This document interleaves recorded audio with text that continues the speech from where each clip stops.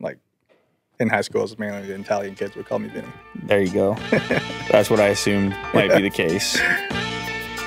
There's Will with his usual beats, leading off and into another episode. 2 days in a row? Mm-hmm. Today, I believe so. We are joined by Vince from Accessorize Me. What up? What up? In studio. In high fidelity, hopefully, if Will can ever figure out this audio stuff. Nah, One day. impossible. He'll focus more on the intro music. Yeah. Vince, how you doing, man? Can't complain. Doing well. Yeah. Yourself? Yeah, I'm all right. I'm maybe never been better, actually. This is the peak right here. I think so. Might as well be. Yeah. So you've been on YouTube. You're doing stuff. Daily Essentials. Look at that. What's your focus? EDC, everyday carry now. Mainly tech accessories. That pretty much sums it up. Fidget stuff is a big thing now. Fidget is coming back? The fidget that most people know is like fidget spinners, Mm-hmm. which was huge, maybe like 2016 or something. But this fidget stuff is more like collectibles and Any interesting one that you would want to highlight? I'm that- curious about this. The pyramid one is really cool. This one? Yeah. So this one's more of a desk accessory. I see. Well, there's still spinning going on. This one is still spinning, yes. Yeah, okay. But it's not like the classic tri-circle one that Sure. you'd see at the dollar store or something. This is like full brass. It weighs a ton. And What do you like about this? I like the fact that there's only so many of them in the world. So there is that like collector factor to it. And it's something that you can actually use when you collect. Versus like other collectors who just like to like store it or keep it on display or something. And fidgeting has that like actual factor of like relieving anxiety if you like that kind of stuff. Sure. Yeah, it's tough. Like, collectibles in general are huge right now. Yeah. Right. Whether it's, I don't know, COVID or just people being at home or whatever it is, but from Pokemon to NFTs to sports memorabilia, obviously you just mentioned EDC stuff taking the same. I mean, it's like, what do you think? What do you think about that? What is the essence of collecting? Like, what is the attraction to it in general? At least for me, I think it's just having something that someone else may not have. The exclusivity of it, Exclusivity of it, yeah. right? I think that goes for like that's why you line up at Supreme or try and cop that shoe that Nike exclusively requires you to go through the app or something. Yeah, no, they gotta definitely create the scarcity. Yeah. But I suppose there's still such a variety of things that are scarce that you can choose to be into. I mean, you mentioned Supreme. That you're not a collector of such things, are you? I actually recently started to buy a few things. Oh, really? But in the EDC realm. So they have this lighter case that literally just, it's like a metal shell for a Bic lighter. That says Supreme on it. What's that going to cost? I paid like 100 Canadian for it.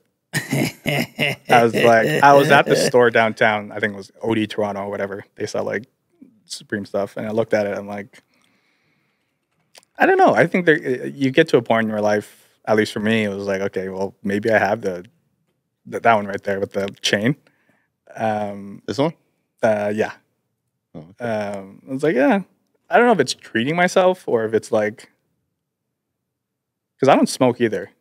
So I got it. Is this like a cheap way into Supreme? I think so, for me at least. It was something that's like, again, I could actually use. And I think whenever I buy something, at least, I think about how can I fit it into a video. So Supreme, this one was like, okay, I could do either a red theme, I could do a whole Supreme theme. It's weird how that happens. When the thing becomes the profession, and then it becomes the justification. Yeah. And then you wonder if you ever would have done such things if it weren't for having the project in the background that acted as that justification. I definitely would have not. Like if I couldn't justify it as a video, I wouldn't have bought it. Right. Like it just doesn't make sense for me. Like I'm not into hypebeast, as I think it's called. But I know that people are. So it justifies the fact that, I can make a video out of this. Yeah. You get into this general interest stuff of, well, hey, people are into it, so why don't I take a peek at it? Because now I can make a video about it. And it's, but then you influence other people to go do the same thing. And it's this very bizarre relationship that goes on there. I watched a few of your videos. You have a certain style to them. How would you describe this style? I would say destructive. Whoa. Pretty much sums it up. Whoa. Yeah. It's intimidating. And I think it's either you like it or you don't like it. So a big trend in the comments is, stop treating your iPhone that way. Oh. Which for me is like, why? It's a phone. You know, it's like if it breaks, it breaks. And I think my job as the video creator is to show you that if it does break. So how do you treat your iPhone? In the videos, I drop it. I throw it around, and I would treat it as like, if this were to happen, this is what would happen. Okay. So I drop it on the floor, I drop it on tables, and I throw things around, I scratch things. Would you consider it scientific? I call it a scientific test, but no, there's no scientific. The thing with drops, and I think what a lot of viewers, I don't want to say don't understand, but like kind of forget, is the possibilities of a drop is so endless, where it's like, if your floor isn't completely flat, there's no way you can replicate the same drop. If there's like a single pebble on the floor, that could make, no matter how good a case is or whatever it is, your phone's gonna crack. No matter what. Yeah. No matter what.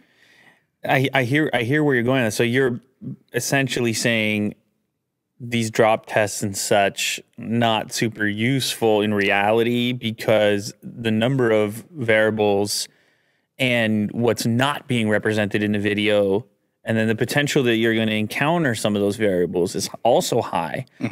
Because I've been fairly fortunate with my devices. I don't think I've broken very many of them. And it's not because of constantly using cases, and it's certainly not because of using robust cases. It's maybe you could call them lucky drops or very like small drops. Yeah. Things like this. But I've seen other people break their phones on dumb looking drops. It would just like slide out of the pocket and travel no distance. And then they're like, what about my ceramic shield? Yeah. And you can't, there's not much you can say about it. It's just whatever. It happens to be the way that it hit. Yeah. And I think when it comes to protection of a phone, at least, screen protectors are way more important than a case. Protect the front. Yeah. That's what you interact with. The biggest part you interact with, and the part that most no case will cover. Right. And that's like, if your back cracks, whatever. Like, it doesn't look good, but your phone is still usable because your screen is intact. Do you go for like the glass style screen protector, or do you use the soft ones? I like the soft ones, personally. I just can't. I just don't like that feel. It's definitely a different feel. But for me, the idea of like, if I'm not going to cover my phone, like I may as well do it because I want it to be protective.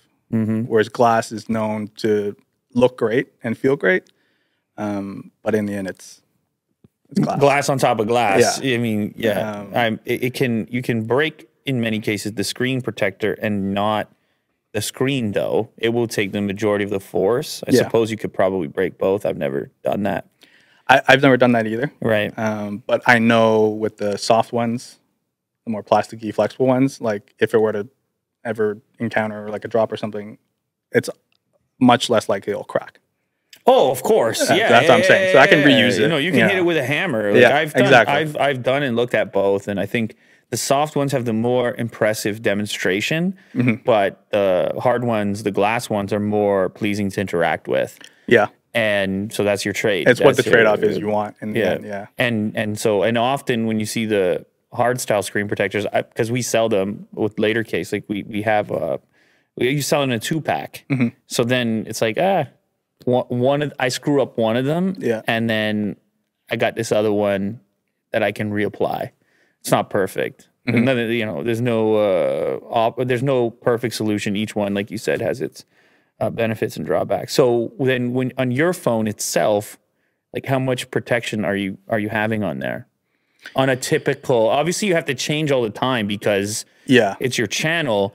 But what is your optimal? What's your loadout? As a daily driver, like my general is a pop socket. This one's a dbrand case. A pop socket on a tiny phone. Yes. That is a little strange. I just love the idea of having grip. Right. And that's what I personally love the dbrand case just because it feels good in the hand. It's not the slimmest case. Right. By no means. But it's one where it's like I know when I'm holding it. Right. And then the pop socket, I'm just so used to having it. And all my mounts, like my car mount uses a pop socket. Right. And with the MagSafe one nowadays, you can just take it off and pop it back on. It's funny because my impression of the pop socket is it would be most useful on devices, like huge devices. Yeah. Because they're heavy and I don't know, just less comfortable to find a nice hold on. Yeah. That phone, that's the mini phone, right? Yeah, it's the 13 mini. Yeah, the mini phone is so easy to hold. Yeah. But there's still that like freedom when you hold a pop socket like this and you don't need to wrap your fingers around. Right. So it's like, and then you have full reach of everything, and it's just like carefree, is the way I put it. Where it's like I'm not worried about like, okay, I need to make sure I'm holding this. Yeah. This is like I'm just make sure I do it and do whatever, and then cool. That's. So how did you make the decision on the mini? I had the 12 Pro last year. Yeah. I tried the 12 mini for a while. I just at the time I was like, but after using the 12 Pro for about a year, I just like holding smaller things just because it's, again, like the phone to me is a tool. It's more like I consume on it, but more so I just check stuff on it. Mm-hmm. So if I can take up less space in my pockets or, have to worry less about dropping something, then whatever. Like I have the 13 Pro as well, but that I have exclusively for content. I see. Yeah. So that one stays like packed off somewhere else. Yeah, like that's the one I throw around and stuff. If it breaks, it breaks. Whatever. I mean, which is a very privileged thing to say, I think. But right. Yeah. Careful. Yeah. So you've been iOS exclusive. Do you ever mess around with Android stuff or no? I think the only Android device I've bought recently is the Fold 3. Oh, okay. Otherwise, I've done Android videos. Like I've done best accessories for Samsung, the S20 and stuff, and the S10 as well. But the Fold 3 I bought for myself because it was like, okay, if I'm going to get into Android, I want to have that extra reason to get into Android. And the Fold 3 was like, okay, this is basically a tablet in your pocket kind of thing, like you're using it yourself. Well, I mean, this one is so different. It's just exclusively it, and in a way, it feels. I almost feel a responsibility to live with it, like as my everyday phone. Yeah. In order to, there's just so much parity across phones. Like it's just such a subtle difference. Like even the way you talk about using the mini, it's like I don't know, it's a little smaller, and phones are good, right? They're all good, and I will flip back and forth from different flagship devices for the most part, whether it be a Samsung or a Pixel or an iPhone, and you would have this experience that met your expectation exactly. There would be no surprise, very little novelty. Yeah. Oh, this feature's so cool, for 5 minutes or exactly. Even now I'm hearing people finally got the 120 on the Pro models, and they're kind of not as enthusiastic about it as prior to having it. Yeah, all right, I see it.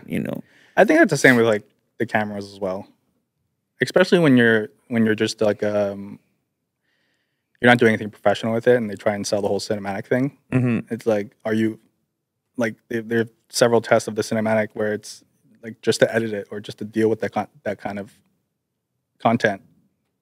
A regular person, I think, wouldn't want to deal with that. It's like, so is that really a selling point for a lot of people? Well, in that case, maybe a regular person wouldn't want to deal with that or do that, but doesn't mind the idea of being capable of doing it. It's a weird thing about marketing, right? You can buy some Jordan shoes and you're not ever imagining dunking a basketball.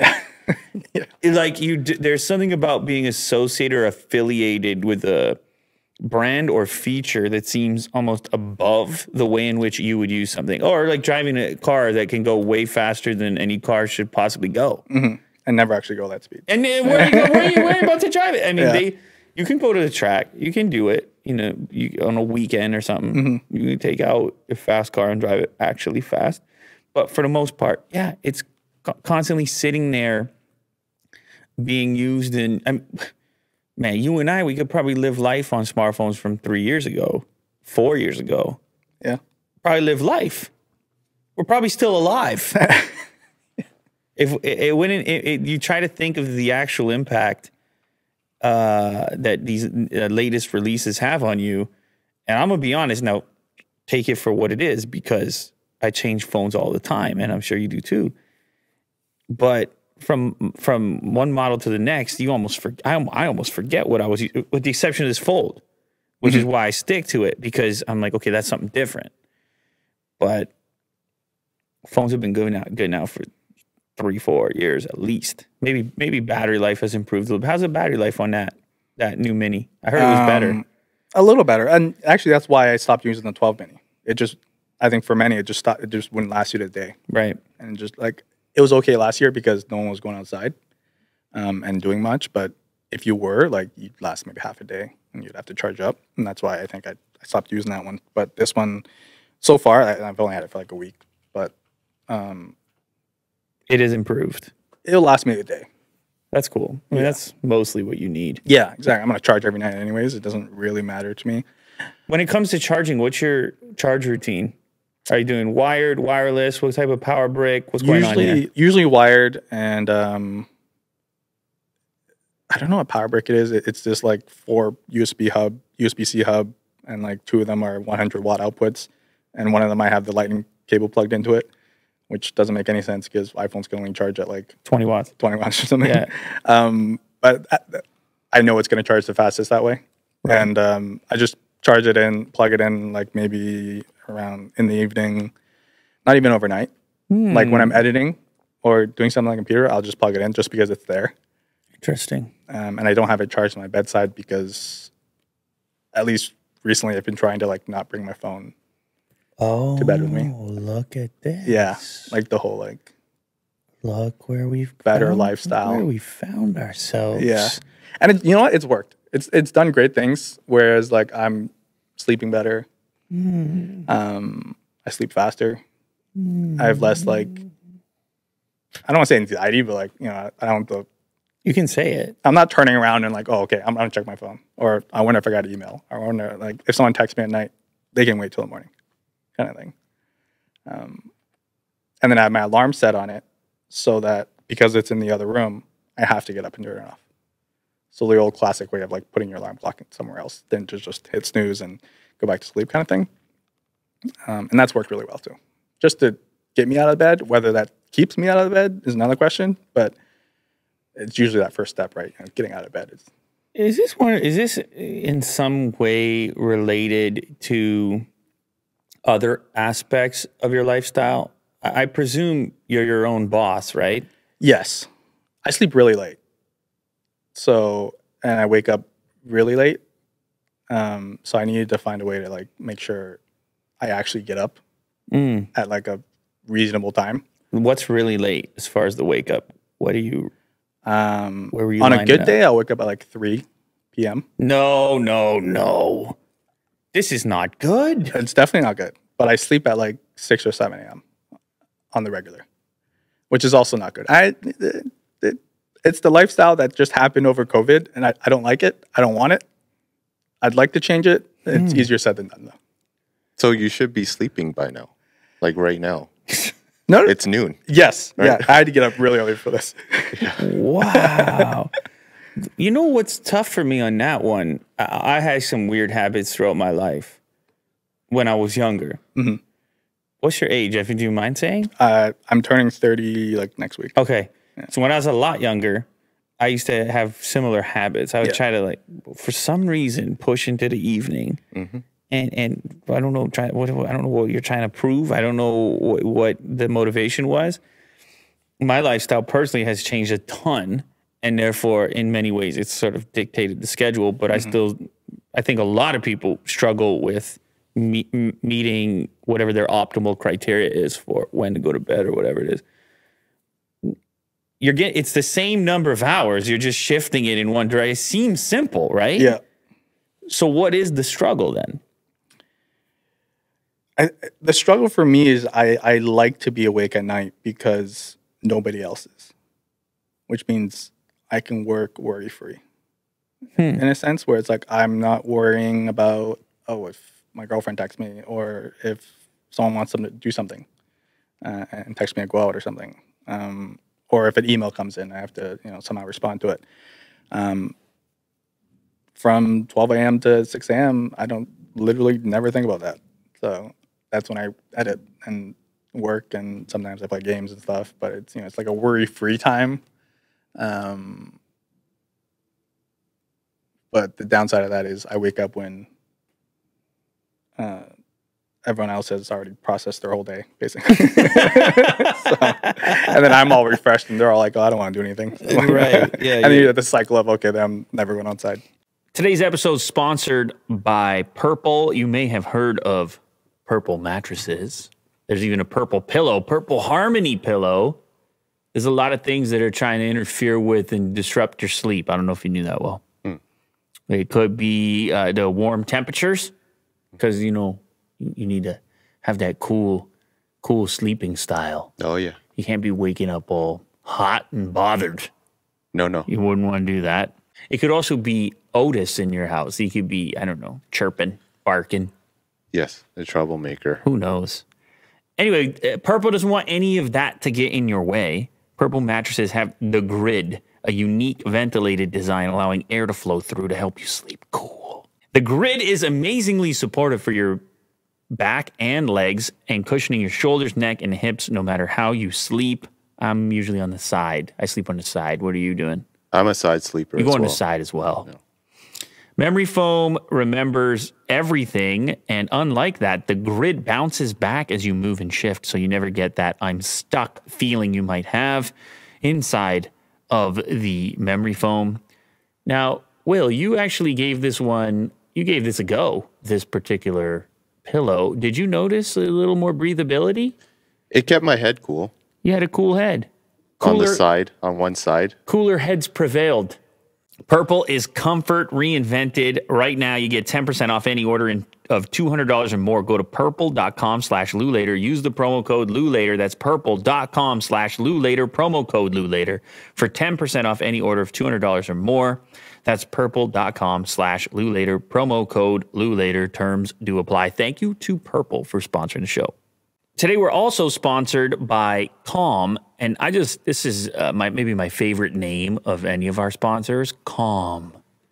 Just Calm.com. Saying the word makes you feel calm. But today, it's all about bringing calm to your workplace if you're in charge of such things, because a workplace can be hectic and stressful and so forth, and you can actually provide calm to people in the workplace so they could be encouraged to figure out how to chill out, how to relax, how to find that inner calm. You can give employees free access and a full content library offering accessible, effective content to meet the needs of a diverse workforce. Access ever-growing content library from any device, anytime. It could be inspirational, mind-training, masterclass stuff. I saw LeBron James on the website. Mm-hmm. Get a little quick pep talk from LeBron on your way to work. Got a big meeting and presentation and such. Do that, Will. Business leaders know that healthy, happy employees create successful companies no matter what industry. Calm for Business can help your employees be their best selves at work. Burnout is in every other business management article these days. But what are you actually doing to help your employees fight it? With Calm for Business, you can take a forceful step in improving your employees' mental health at work. You can kickstart this mental well-being by using Calm. They have programs tailored for mental health and productivity and a mindfulness at work series. Millions of employees at over 600 companies like Lincoln, Iterable, and Universal Studios use Calm for Business. Right now, Calm for Business is offering a 1-year subscription for HR and benefit leaders when you go to calm.com/Lou Later. That's CALM.com/Lou Later. A free year. 1 free year, Will. So go ahead and experience what Calm can do for your company. Get started today at CALM.com/Lou Later. Thank you to Calm. I hear that. I hear what you're saying. I used to mess with music a lot, do music, and there's something about the idea of the rest of the world, or at least your immediate world, Yeah. being long asleep. There's like some sort of psychological load, even if, because my phone's on Do Not Disturb fairly frequently anyway. It doesn't matter if it's midnight or not. If I can remember, I'm putting a Do Not Disturb because of the same reason you're saying, is it can really sidetrack you when you're trying to maintain your focus. There's so many distractions now. Yeah. And I think we're all fairly cognizant. I think everybody has their own moves for how to deal with that. For me, I think I substituted some of the going to bed late stuff for just not responding to my phone, not really allowing it to even Yeah. disrupt, just turning off crazy number of notifications. But then again, it's also, I think you get into that mindset when I first started down this career, it was all of a sudden notifications from social media and stuff like that didn't make any sense, because it was, the load of it was too, it was like, oh, you got to manage. I feel like I got a crash course in it dating back to first video that took off when I had emails turned on for subscribers. It's like, oh, right. We got to turn all this off. Yeah. We got to turn everything off or we're never going to get anything done. Yeah. And so it kind of led me down this path of hyper editing of what can actually ping me. And there's that slim set of things that can actually turn a phone on at this point. Yeah. And I think that's the whole iOS 15, like the new focus mode or whatever. Right. Definitely myself, yourself, not the only one struggling with such things. It's there's got to be a demand. For that. There's that. Yeah. It's like you get, you're in the zone and then suddenly you get a tweet and it takes another hour to get back into that zone. You know, and at midnight, I don't have to deal with that. That's just. Yeah. Are you a coffee drinker? Yeah. I drink like 2 a day. Okay. It's not great when you're drinking at 3 o'clock in the afternoon. Yeah. And then another at like 8. Yeah, you're setting up the trend there. The whole cycle just, it feeds itself. Anyway, you're as far as your channel goes, you think that we can bring up a video here that is the best representation of what you're trying to do? Which one comes to mind here? We've got the whole thing out front. No. Will always does that, embarrass people. You don't have to do that, Will. It's rude. The roots, man. Every single time you click on one of those videos, I see the person squirm over there and then use the word cringe, and then they're very uncomfortable. Oh, okay. It definitely is cringy, but it's. Unless you want. Do you want to go back to the beginning? I think for the first 3 years, it was pretty much the same type of content. So I don't. So the answer is no. I was right. I don't love talking about it, but it definitely. I don't hate it, but the whole destructive thing has always been there, though. So the theme, yeah, like throwing stuff around and just kind of not caring. Wow, look at this. Okay, so you've tempted Will into playing back. Actually, I think I may have looked at a product from this company at one time. Is this made out of wood? This Carved, case? Yeah. I think their thing is like the backside is like natural wood, and a piece of real wood. Yeah. Is that the case? No, so I was probably doing a comparison or something, saying, "Well, that's real wood," and same type of stuff. I'm guessing this is not most representative of what you're trying to do. Probably not this anymore. Right. Yeah. What can we go to? Last like 2 years of content has changed quite a bit. So yeah, so nowadays I do like back to EDC content and accessory like roundups and stuff like that. Which one is the best? Probably best accessory is that orange one on the bottom left. Oh, I like that you knew right away. I like Yeah. this. Okay, let's get some volume here, Will.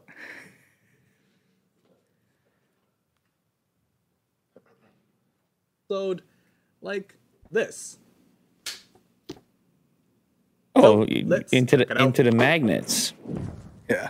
So I tossed my Let's phone start off there. with one of my favorite finds and new battery that I stumbled upon. Yeah, you heard that right. This is the Rolling Square Towel, a battery that's packed inside this Tic Tac size container. It's fairly light and made of plastic, but Is this real time or is it sped up at all? But what makes it one of my new It's- favorite a lot of the parts are accessories sped up. are these: a built-in USB-C cable on one side and a combo Lightning and micro USB on the other. Plus, I really appreciate they use this thick rubber cable too, so it's not something I have to worry about tearing in Pause it such for a second, small Will. package. With So this is all voiceover. Yes. Okay, so all you have to focus on is filming the visual that you want Yes. at this point, Yeah. and then you know that you're gonna put the details in the voiceover at a later point. Yeah. So I from speaking with other creators, I film almost backwards. Like I do all the shots first, and shots for me, for I guess what other people consider B-roll, because I'm not in any of the shots other than the intro and the end. Well, you weren't always in the intro though, right? Or have you always been? I've always been in the intro Okay. at the very least, and the end part where I say the usual subscribe stuff. But the chunk of the content is usually tabletop. Right. It's all product focused. The goal was like, if you were to watch it on mute, you'd know exactly what's happening, or you can imagine what I'm trying to say. Right. So the actions, every action I do has an intent. That's cool. I mean, because show versus tell, you can get, man, once you get your face on camera, Yeah. you can just start talking. Yeah. And particularly like in my case, it's always a struggle because it's kind of for a long time was like point the camera. You see, there's many people working here, but it would still kind of function in a similar way to how it had always functioned. Point the camera, talk, and then we'll find a video inside of there somewhere. Yeah. And that's, I mean, sometimes it happens, other times it doesn't. But there's not a whole lot of planning that goes into it. Sometimes you put a small amount of planning and you can have much different results you might like better. And in your case, I think there's a sort of conciseness to it, which is nice. It feels like an efficient use of your time to watch it. Things are moving very rapidly. Yeah. And increasingly that's important. That's been the goal, like throughout the whole channel, was like, I'm asking for 3-4 minutes of your time. At least back then, I want to make sure it all counts. Like, so I do all the visuals first. So at least for me, I think when you're watching a video, you want to see things happen. And then the audio and what you hear me talking about is just complementary to what you're seeing. Right. So I make sure I hit all the talking points visually, and then later on, once I've like done a first draft of the edit and all the speed ups and all the ramps and all the cuts, I'll script to what I'm looking at on screen, Okay. And then read the script. and then voice over the script, and then make sure it all aligns. together. Interesting. Yeah. I did. I had a similar model to making videos at one point in time when my studio was a closet. And it's sort of almost a reaction to some of the limitations and boundaries of the actual physical space. And I would do the voiceover after, but never with a script. Just kind of just watch it and almost narrate it like Yeah. off the top. But things have changed on YouTube. You gotta bring your A game now, right? It ain't no easy views out there. Yeah.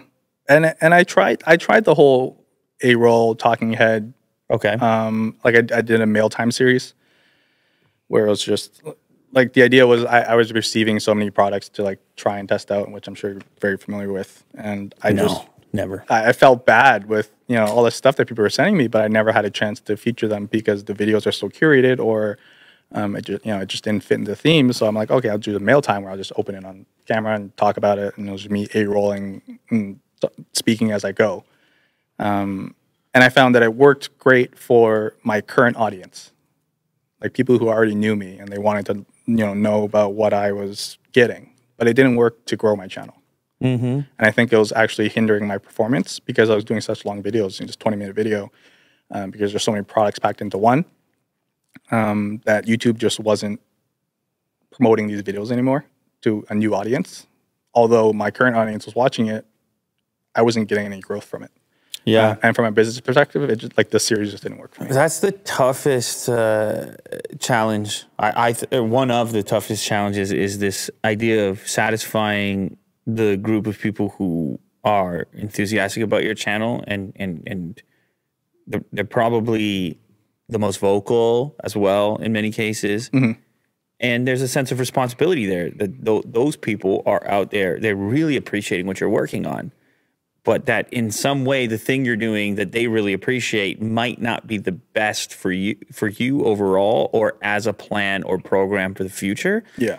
And so that's that's a hard line to walk, is how to balance those two groups, the people who aren't there yet and the people who are. Yeah. And as you move through this experience, you realize that sometimes it's impossible. Yeah. You have to, even this show, we just published one of these shows today, and people are saying, where's the old show where you're just talking about the news and whatever else? Where do I find that? I used to have such a routine.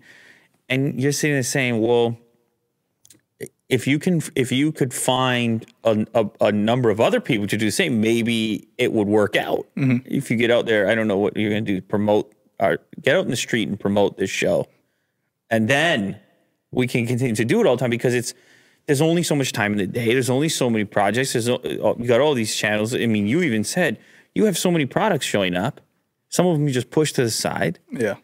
Even though it might be really interesting to somebody, you are really limited by that time resource. Yeah. Yeah, and it's just a matter of like it's catering to your current audience, catering to the audience that could be, and it's catering to YouTube. Sure, which YouTube is the interface between both things. Yeah.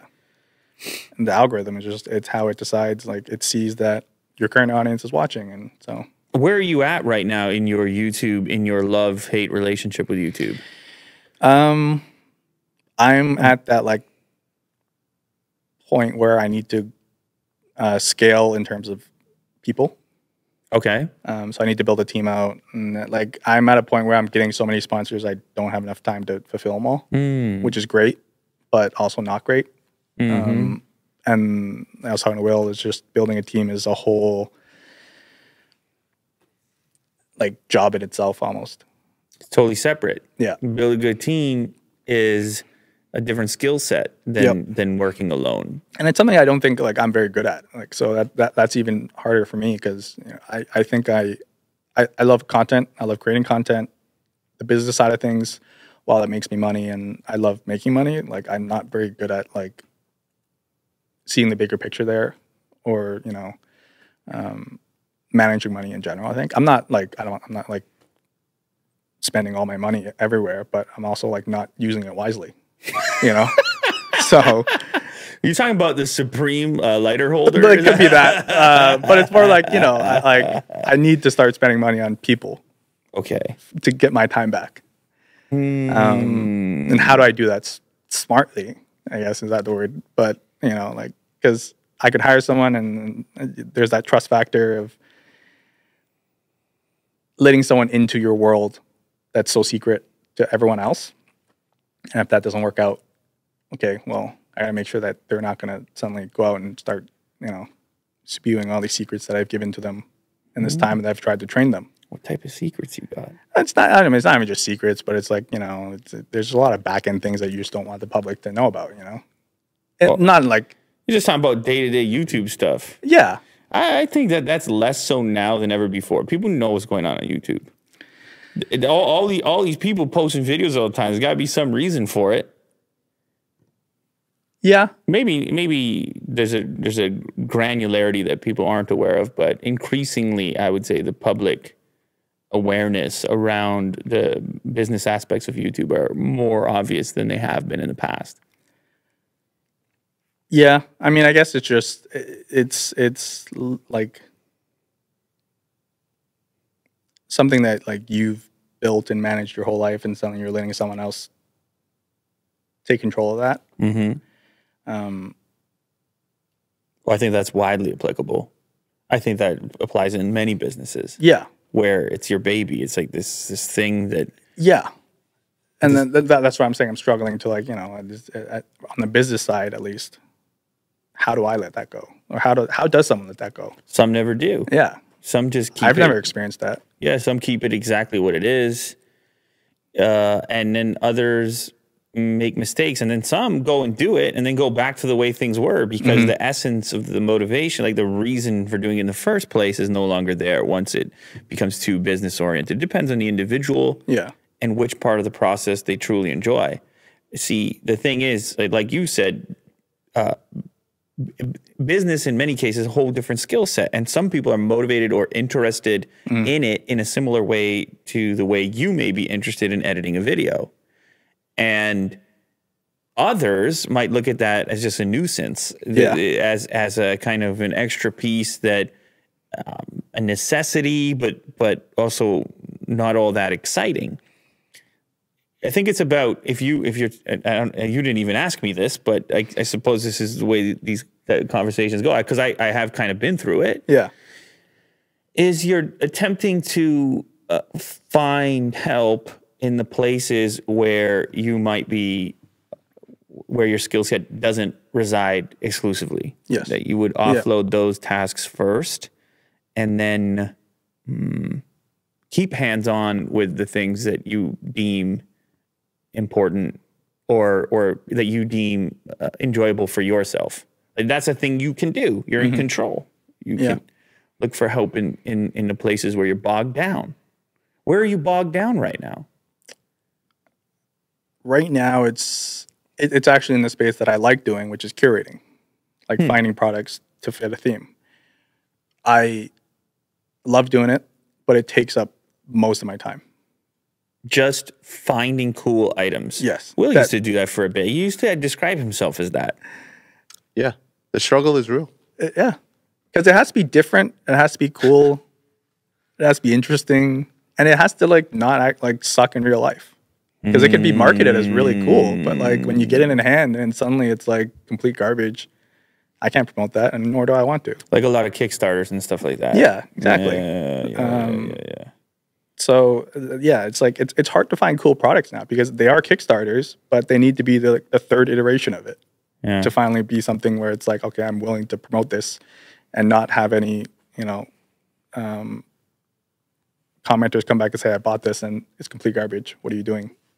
Like, or they send you the one working model Yeah, and then ship exactly. out the It's increasingly now, because people are doing all their research and shopping online, and they're basing, in some cases, very strong opinions on just a piece of video content, a few minutes of video. Yeah. Think about a video. Video is a very limited representation about interacting with a thing. We all have to use these weird terms like, "Oh, it feels good in the hand." Yep. Like you said that, like, well, what the hell? Yeah. And then they have to go based on what we're saying, or you're lacking so much information there about the actual experience of having bought the thing, but you're feeling as though you know it. So disappointment must happen on a fairly frequent basis for people who see something in a video and then receive it and it's not what they expect. Yeah. But I guess that's just a consequence of the current way in which we interact with products. Yeah. And at least for me, that's the goal of, like, how I film, which is, like, scratching things and like throwing things around, is like, you can, although I say it, like, you can also hear it and see it happen.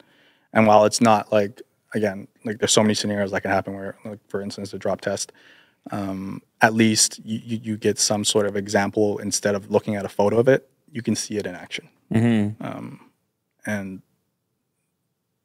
It feels more realistic. I would hope that they take something more out of it. I think one of the biggest things that irks me with reviews or people who call it a review is when they say, oh, like let's say for instance a tough phone case, and they'll say, I think it'll protect my phone. But I mean, as your job as the reviewer, it's like, am I asking? Like, I want to know. You know, it's like there's so many people like are afraid to throw their phone. Yeah. But as the review, I think that's your job. If you're going to call it a review, If you're going to call it a review, Yeah. I think that's a key component in there. And that's where a lot of I had a similar version of this conversation yesterday with Matthew Moniz about how it's really hard to put yourself in the shoes of each individual viewer and imagine what it is that matters to them and how to give them good advice. Because we have to craft a piece of content that thousands, if not millions of people are going to see. And each one of them has a specific set of needs. So the idea of generally saying something is better is so hard. Yeah. And nearly impossible because it's better for who on what day, given what attributes and what inputs. And it's just, it's really difficult. You're right in a sense that if somebody wants to know if they can drop something, probably some of the best evidence they can get is to see a thing dropping. Yeah. As far as the limitations of what the job entails. But arguably, the better piece of information would be over time. Yes. 100%. And that's where things get squirrely. Yes. Mainly because by the time you've tested it long enough, it's no longer relevant. Exactly. So it doesn't make sense for us to, We can't talk about stuff that we've lived with for 8 months because it wouldn't make sense from a business perspective. You see how the multi-headed monster shows up again. Yeah. It wouldn't make sense from a business perspective to put that information out there. And also, when the enthusiasm dips, people wouldn't even care as much themselves as the question initially. What they really want is an impossibility. They want to review the day that they can buy something from a person who's used it for a year. Yep. But the thing just came out. Yeah. That thing doesn't exist. So what you end up with is a bunch of people trying to rapidly tell you what to do, even though the item is so fresh that nobody really can give you that comprehensive thing yet. Like when people be asking, hey man, what do you think about that barbecue in your backyard? And more often than not, the way I'm going to speak to them is in the context of time. I would say, well, it was great for this long, but then a burner went, and then this thing. It's like in the old days when people, I only drive a Ford truck, never had a problem. You know what I mean? Yeah.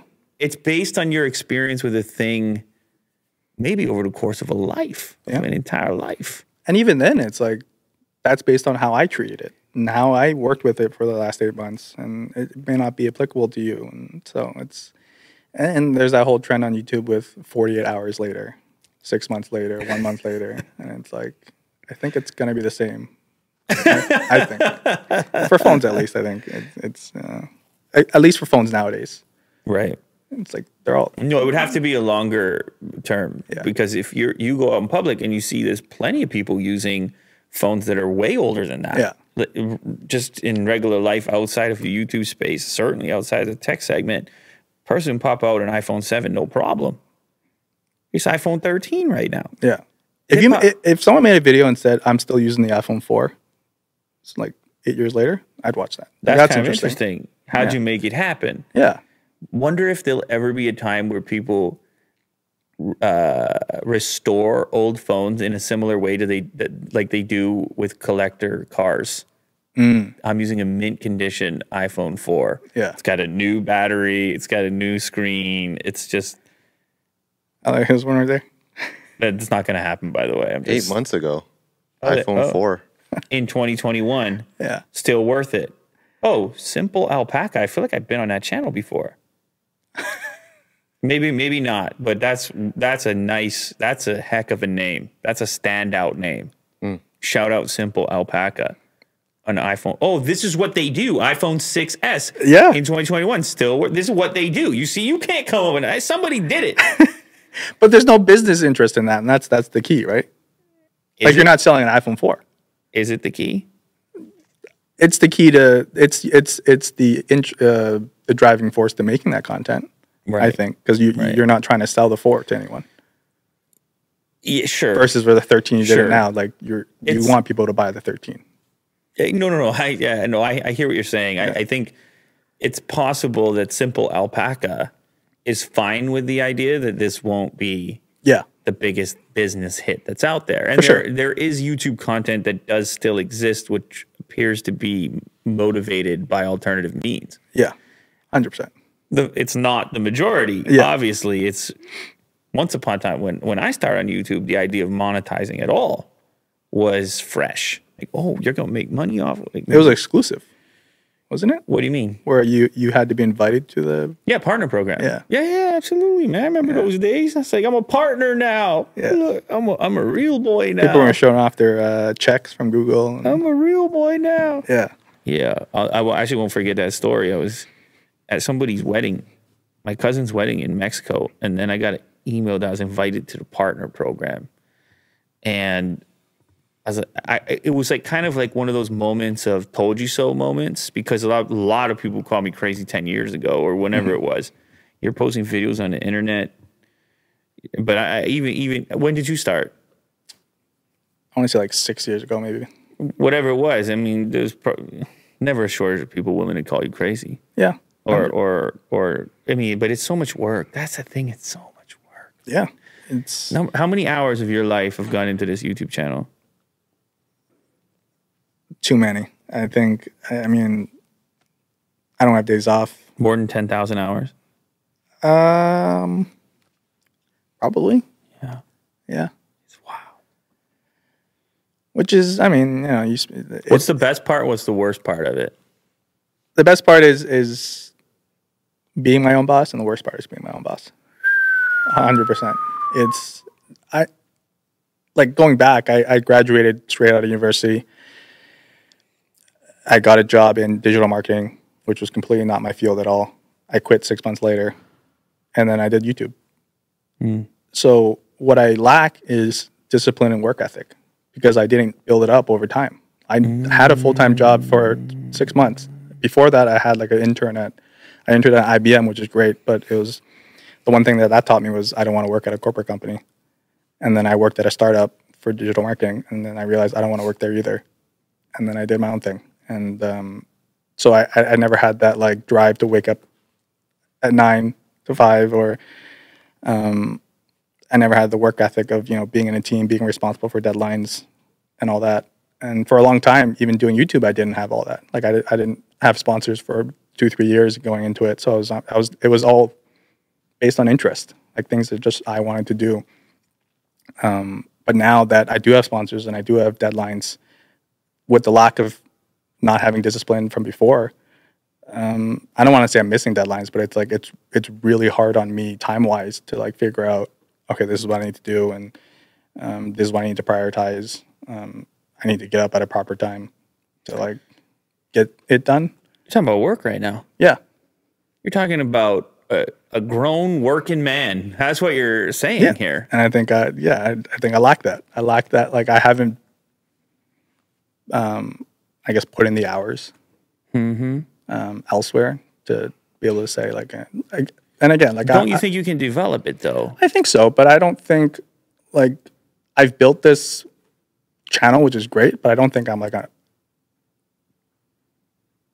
entrepreneur or business person in any sense, even though I've built a business. Would you prefer if you had somebody, like if let's say your next hire or your first hire, would you prefer that person to be on the creative side, a creative partner, editor, something anywhere in that realm, or would you prefer that person to be on the business side and sort of handling some of this correspondence and then scheduling things out for you?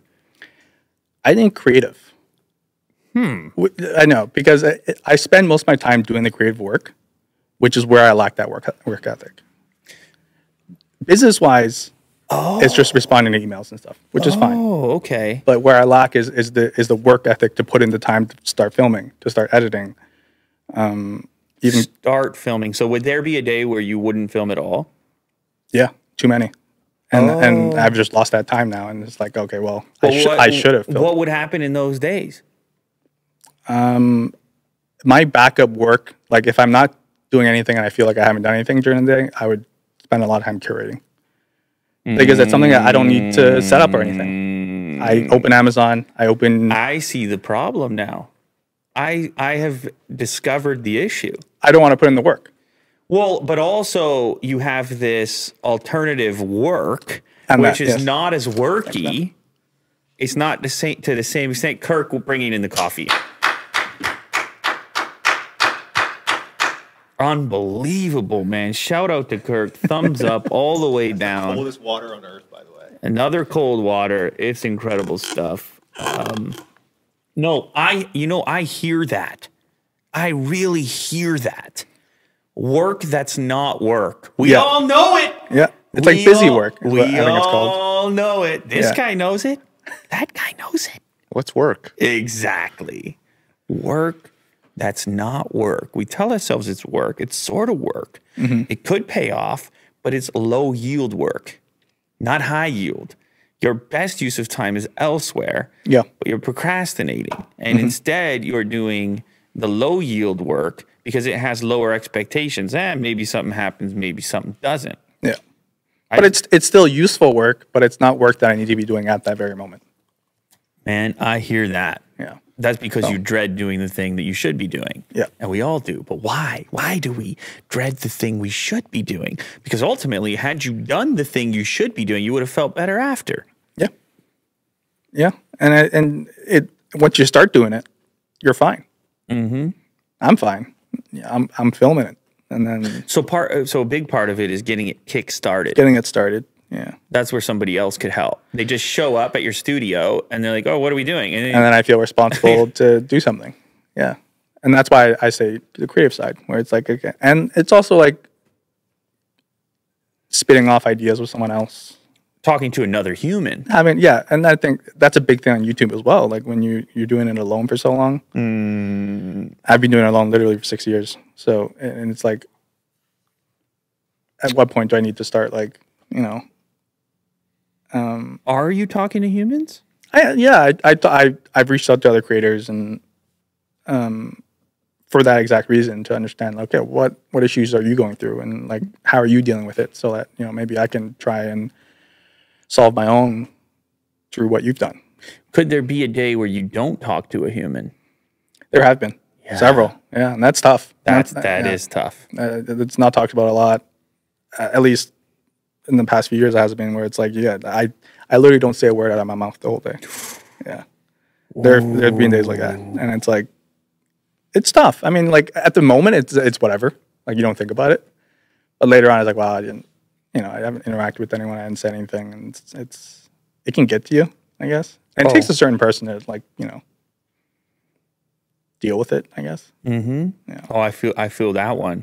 I think you're speaking to many people, right? Yeah. You know, whoever watches this has to obviously, whoever made it this far in this video, there's a high likelihood that they had a similar experience, right? Because they're watching a video about videos, making videos on a platform about the platform. You know what I'm saying here? It's levels to it. Yeah. And so if somebody's here right now, they probably can feel what you're saying.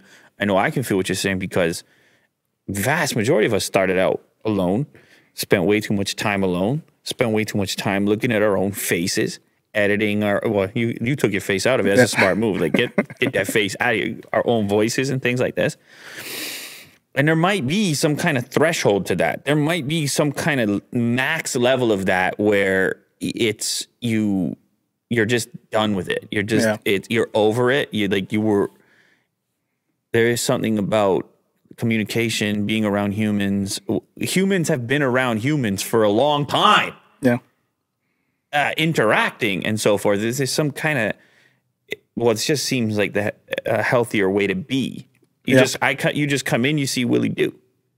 Can you imagine? You go in, you see him over there. Stressful.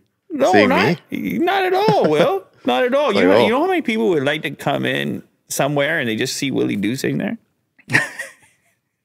It's a treat. Not many. Exactly. No. Yes. And you just say, well, when I come in, sometimes I come over here. What do we talk about? What even goes on? What do we say to each other? It's just a couple of words exchanged this way and that way. Yeah, sure. It's just, hey, what are you up to? What are you doing? Or you got the new pants the other day. Remember? Yeah, that promotes a conversation. For If sure. you show up around here, you got a new pant on that you don't wear normally, because there's a lot of consistency around here as far as that's concerned. Yeah. Then we say, Routine. you decided to upgrade your pant. Like, let's hear about it. How are you Yeah. feeling? Anyway, it's dumb stuff. It doesn't matter in the scheme of things. But what it does is it kind of just softens it up. It makes it less surgical. Because the surgicalness of the YouTuber lifestyle of this like blunt contrast of working or not working can be kind of defeating. It's so black and white. Did you make something today? Did you push the publish button or did you not? You failure, you suck. Yeah. What's the matter with you? You got this great job. Everybody else likes your job. Well, where are they? You want to know what they're doing? They got the office cubicles they're complaining about, but they're actually hanging out by the water cooler chatting about the guy's new pants. Yeah. And that's something like I'm introverted and I like being alone, but you can only be alone for so long until like it just gets to you. You know what's cool about I have people in my life who are introverted as well.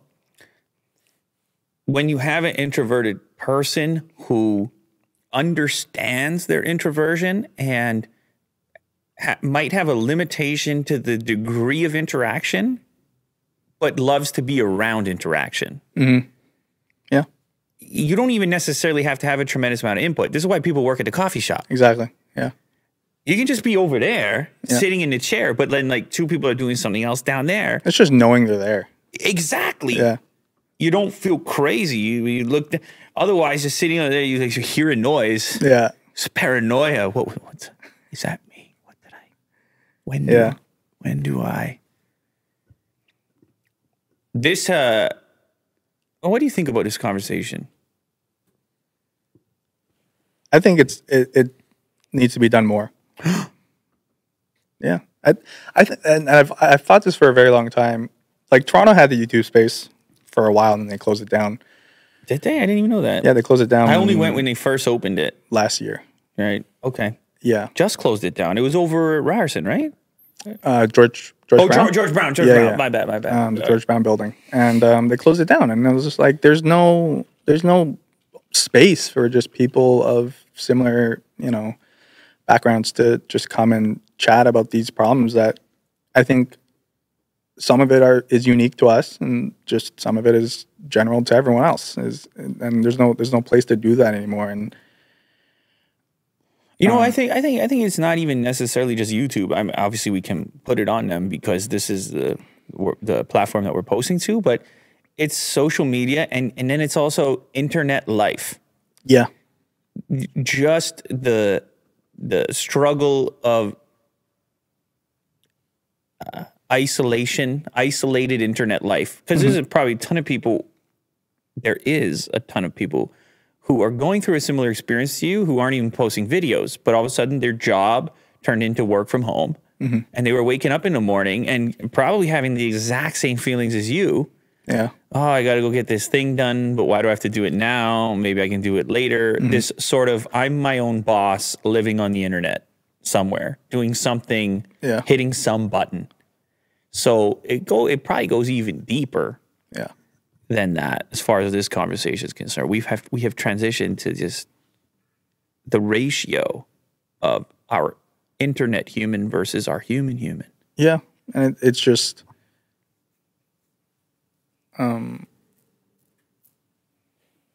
yeah, I lost my train of thought there. But yeah, no, I agree. And I've been doing it for so long where it's like when everyone switched to work from home and they started complaining about all these things, it's like, oh, I've been through all this, and you know, for the last 4 years before that, and I understand, I know where you're coming from, but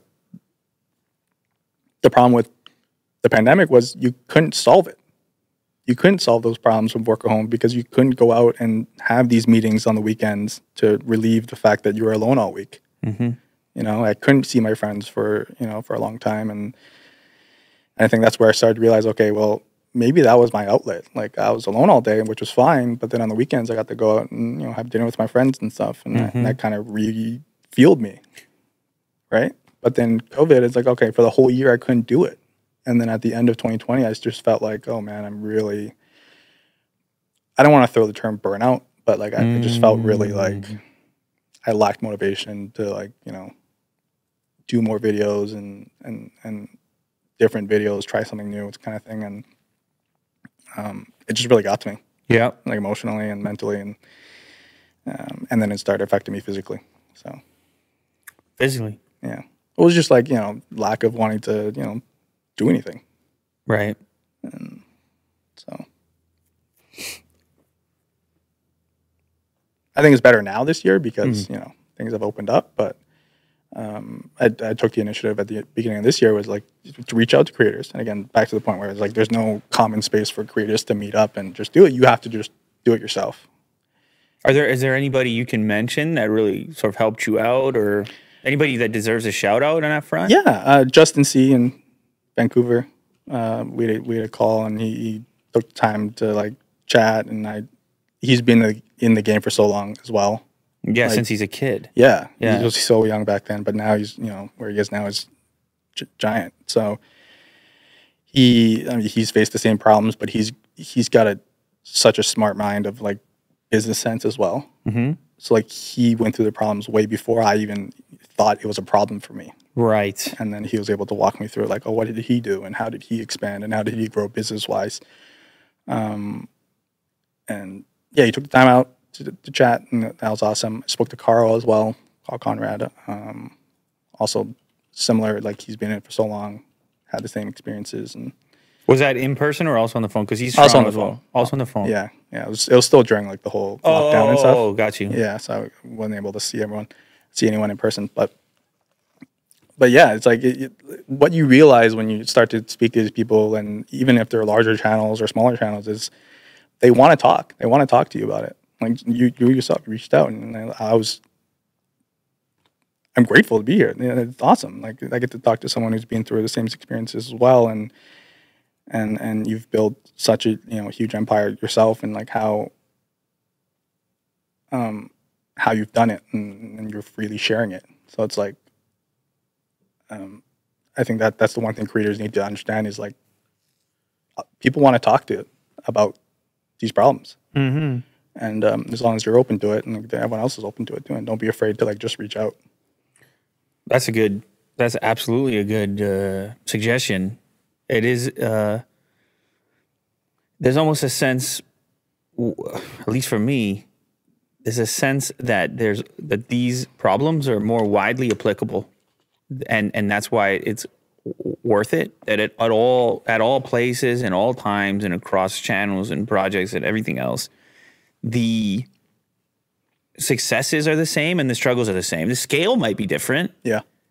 but you become an expert in that in the weirdness of it. Mm-hmm. And so there is a connection that takes place when you are able to facilitate these types of meetings. And I appreciate you coming here as well, because you don't know anything. You don't know where you're going. Like, I don't know what Will told you. He just gives you a time and a place, and then all of a sudden you're in the middle of this place. And a lot of people came, and people been through here. And yeah, I think it's worth appreciating the willingness to do that as well, because that could be intimidating too. Mm-hmm. But I think you knocked this one out of the park. I think this has been super cool to have you here. I don't think it should be the last time. And I'm excited to see where things go. I think you should totally expand on some of that thinking around get another person involved, somebody cool, and For sure. I don't know, man. I think it's gonna be good, man. I hope so. I think it's gonna be. I appreciate good. that.